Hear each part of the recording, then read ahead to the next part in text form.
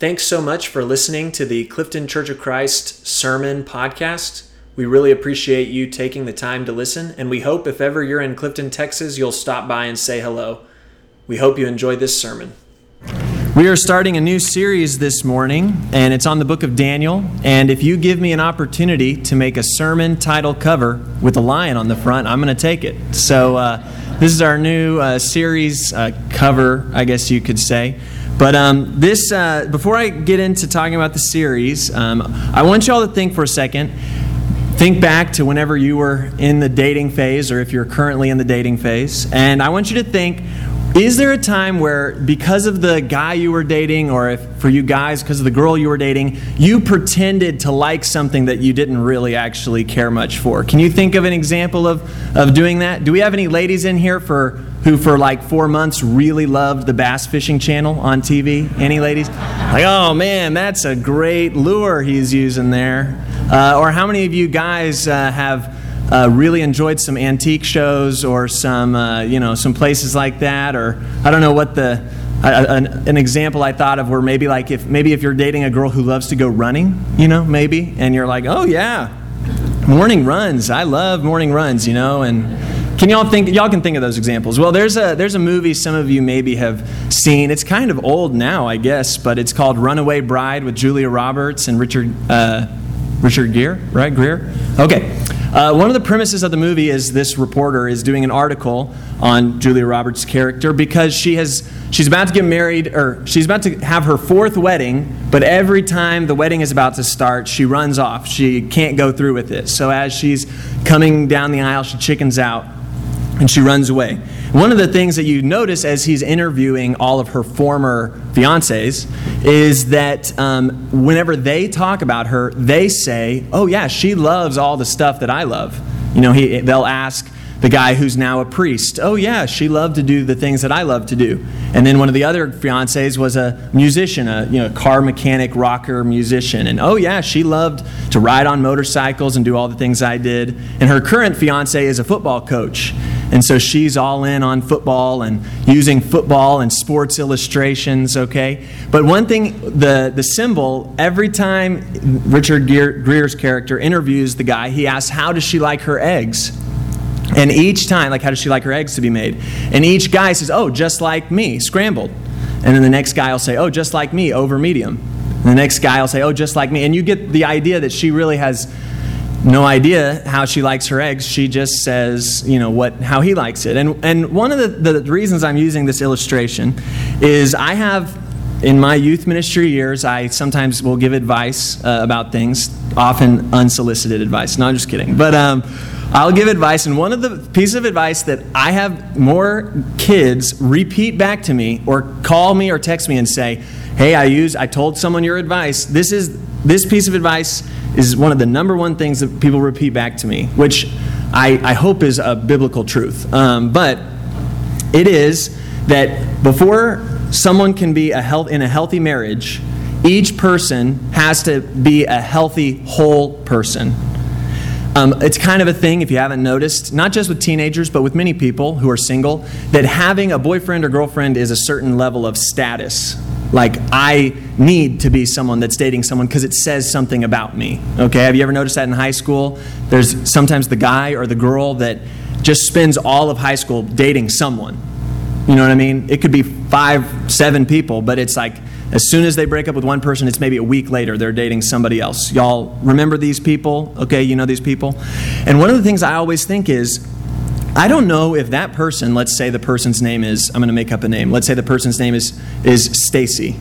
I don't know if Stacy has any idea who Stacy is, except for the girlfriend version of Stacy. Does that make sense?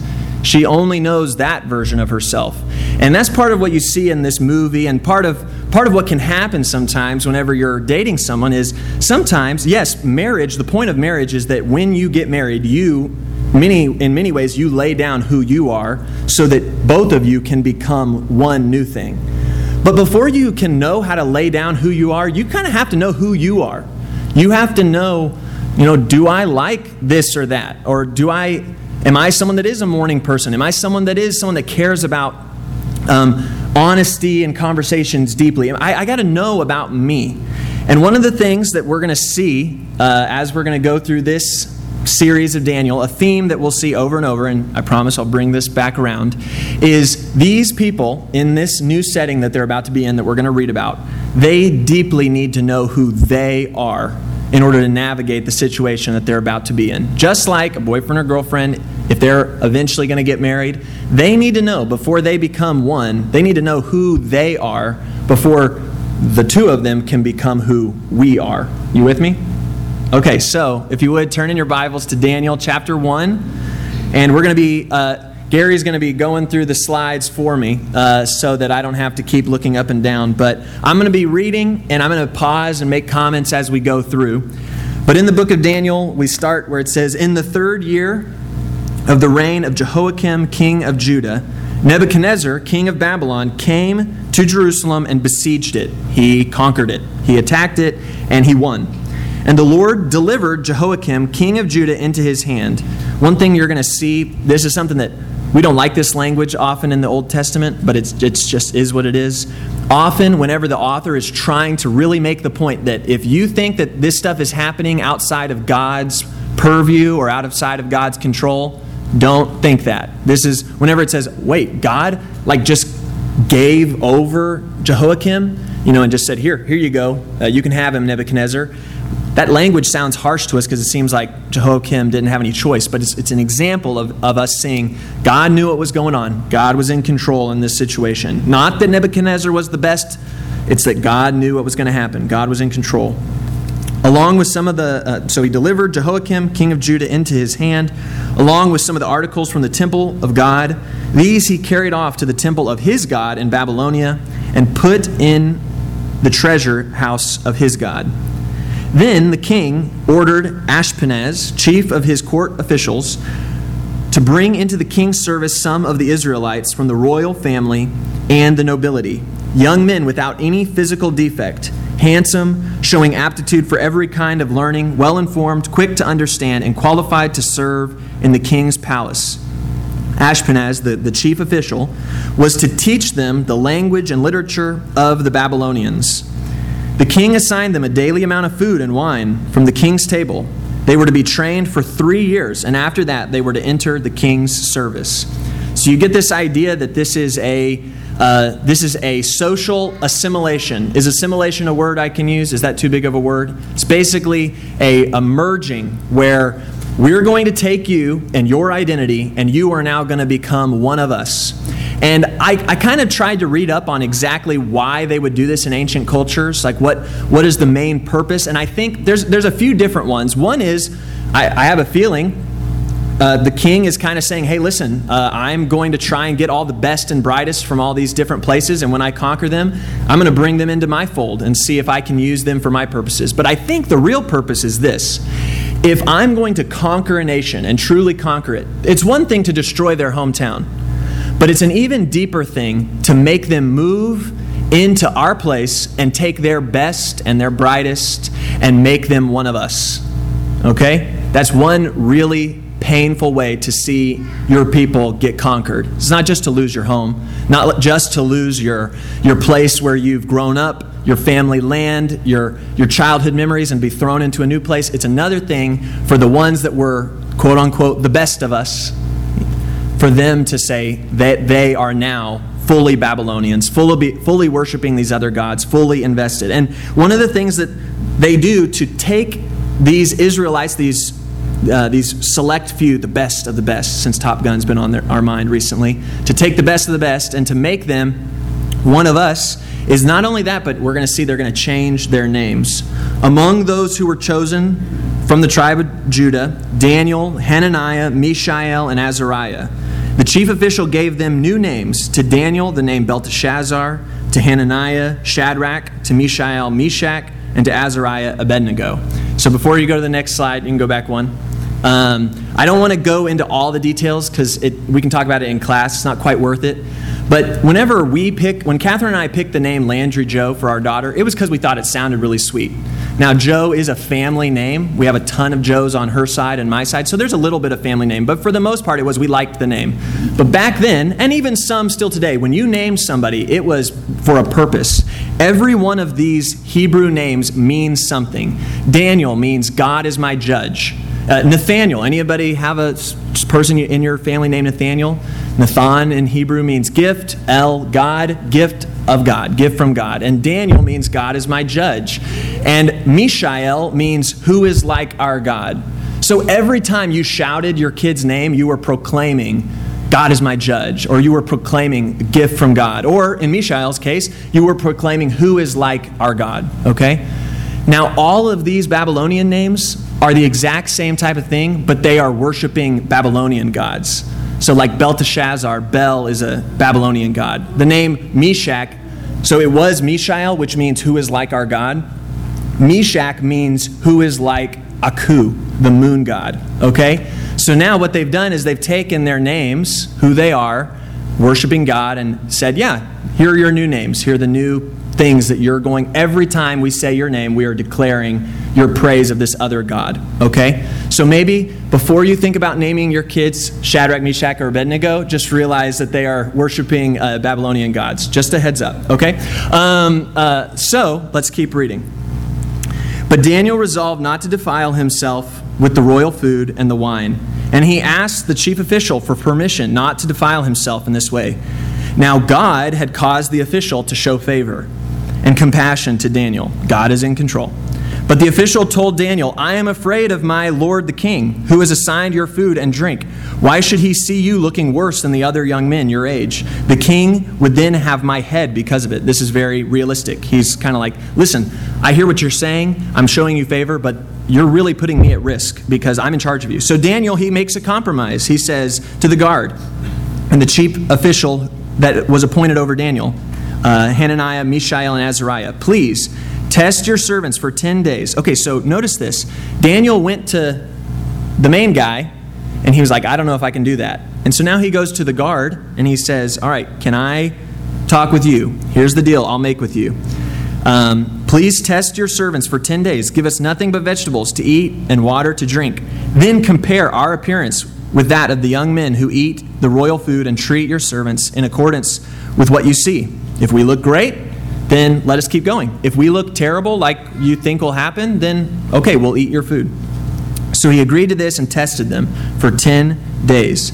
At the end of the 10 days, they looked healthier and better nourished than any of the young men who ate the royal food. So the guard took away their choice food and the wine they were to drink and gave them vegetables instead. I want to pause real quick. Before you get caught up, and don't let any preacher ever say this, well, now we know, this happened because vegetables are better for you than this other food. That's not the point. The point is that they made a decision based on their trust in God. Their commandments in Leviticus and different places had said, don't eat these kinds of foods, and so they weren't going to do it. That's why they were healthier, not because vegetables are better for you, okay? Not that that's not true. I just don't want a preacher to take that message, because that's not how, we don't take the Bible and go, well, studies have shown that it's better for you to eat. No. It's God commanded them not to eat these things, and they chose not to. God blessed them for that choice. Now, one thing I do want to point out, I didn't know this until I'd studied for it this week, but some people say that the main reason why Daniel said we're not going to eat this food is less to do with it being not with their Jewish codes and laws, but more to do with the fact that when you choose to eat food from the king, in many ways you are saying, I am aligning myself with the king. He is the one who provides my daily bread, quote unquote, you know what I mean, in the Bible. Give us our daily bread. By having the king's food be your dependence, your sustenance, in many ways you're saying like, all right, I'm putting myself in with this guy. Some people argue that that's really what it was for Daniel and them, was we just can't go ahead and say we're all in on we're with this king by eating his food and partaking in the table fellowship of that time. So let's keep reading. To these 4 young men, God gave knowledge and understanding of all kinds of literature and learning. And Daniel could understand visions and dreams of all kinds. At the end of the time set by the king to bring them into his service, the chief official presented them to Nebuchadnezzar. After 3 years, They presented them to Nebuchadnezzar. The king talked with them, and he found none equal to Daniel, Hananiah, Mishael, and Azariah. So they entered the king's service. In every matter of wisdom and understanding about which the king questioned them, he found them 10 times better than all the magicians and enchanters in his whole kingdom. Okay, you can go back one more.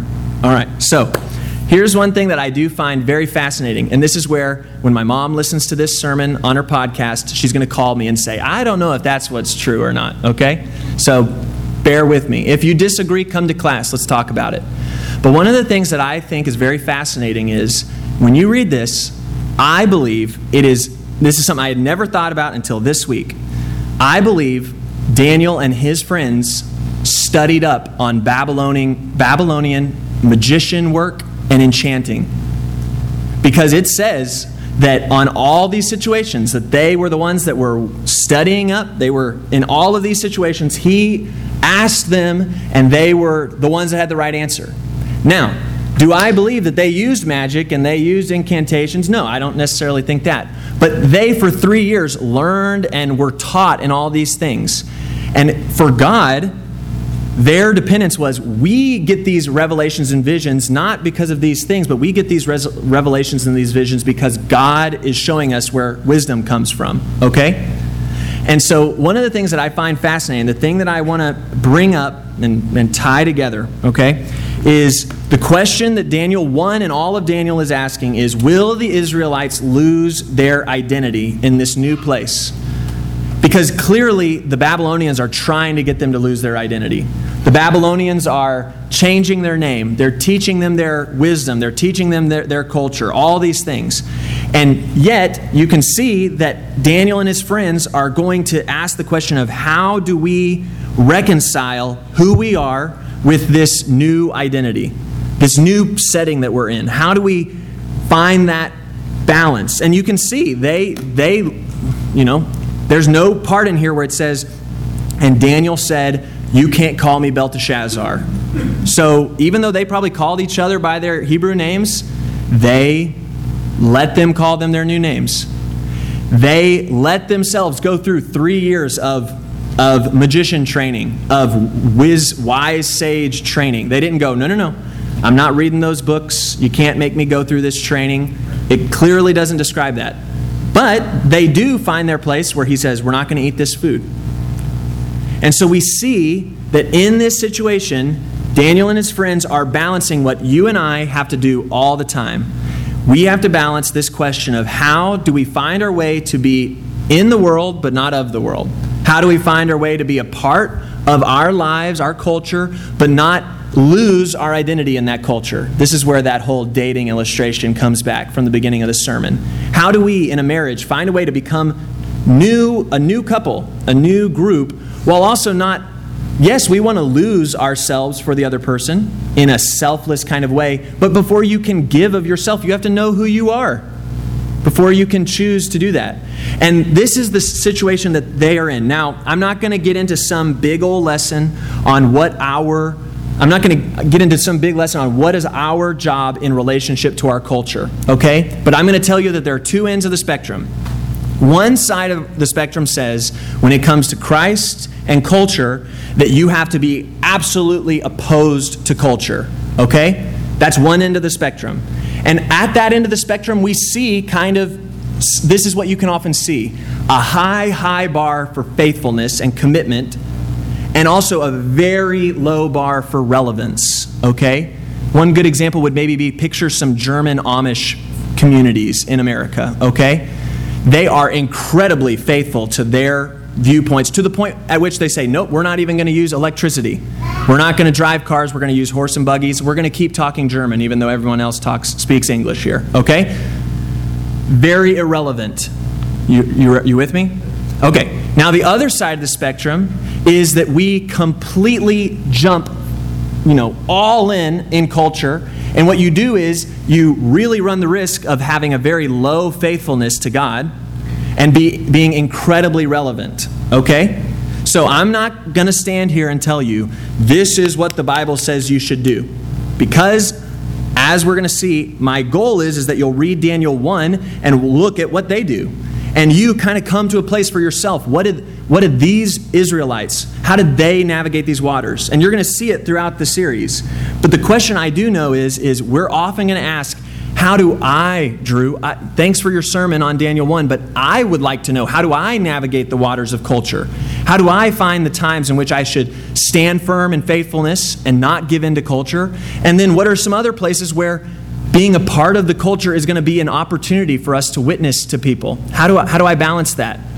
Should we participate in Christmas? Because, Christmas is about Jesus' birth, but the culture makes it all about gifts and giving and decorating your house with lights and stuff. How do we find the balance?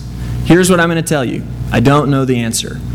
But here is one thing. As we go through this series, I'm going to offer commentary on it, but I really want you to wrestle with this question. But here is the question, and something that I see from Daniel, in my opinion, something that I hope you can relate to at some level. I do believe this is the truth that I want to emphasize from Daniel chapter 1 of how Daniel navigates this question. May we never be people who are so relevant to our culture that we lose our identity, or so rigid that we lose our opportunity to witness.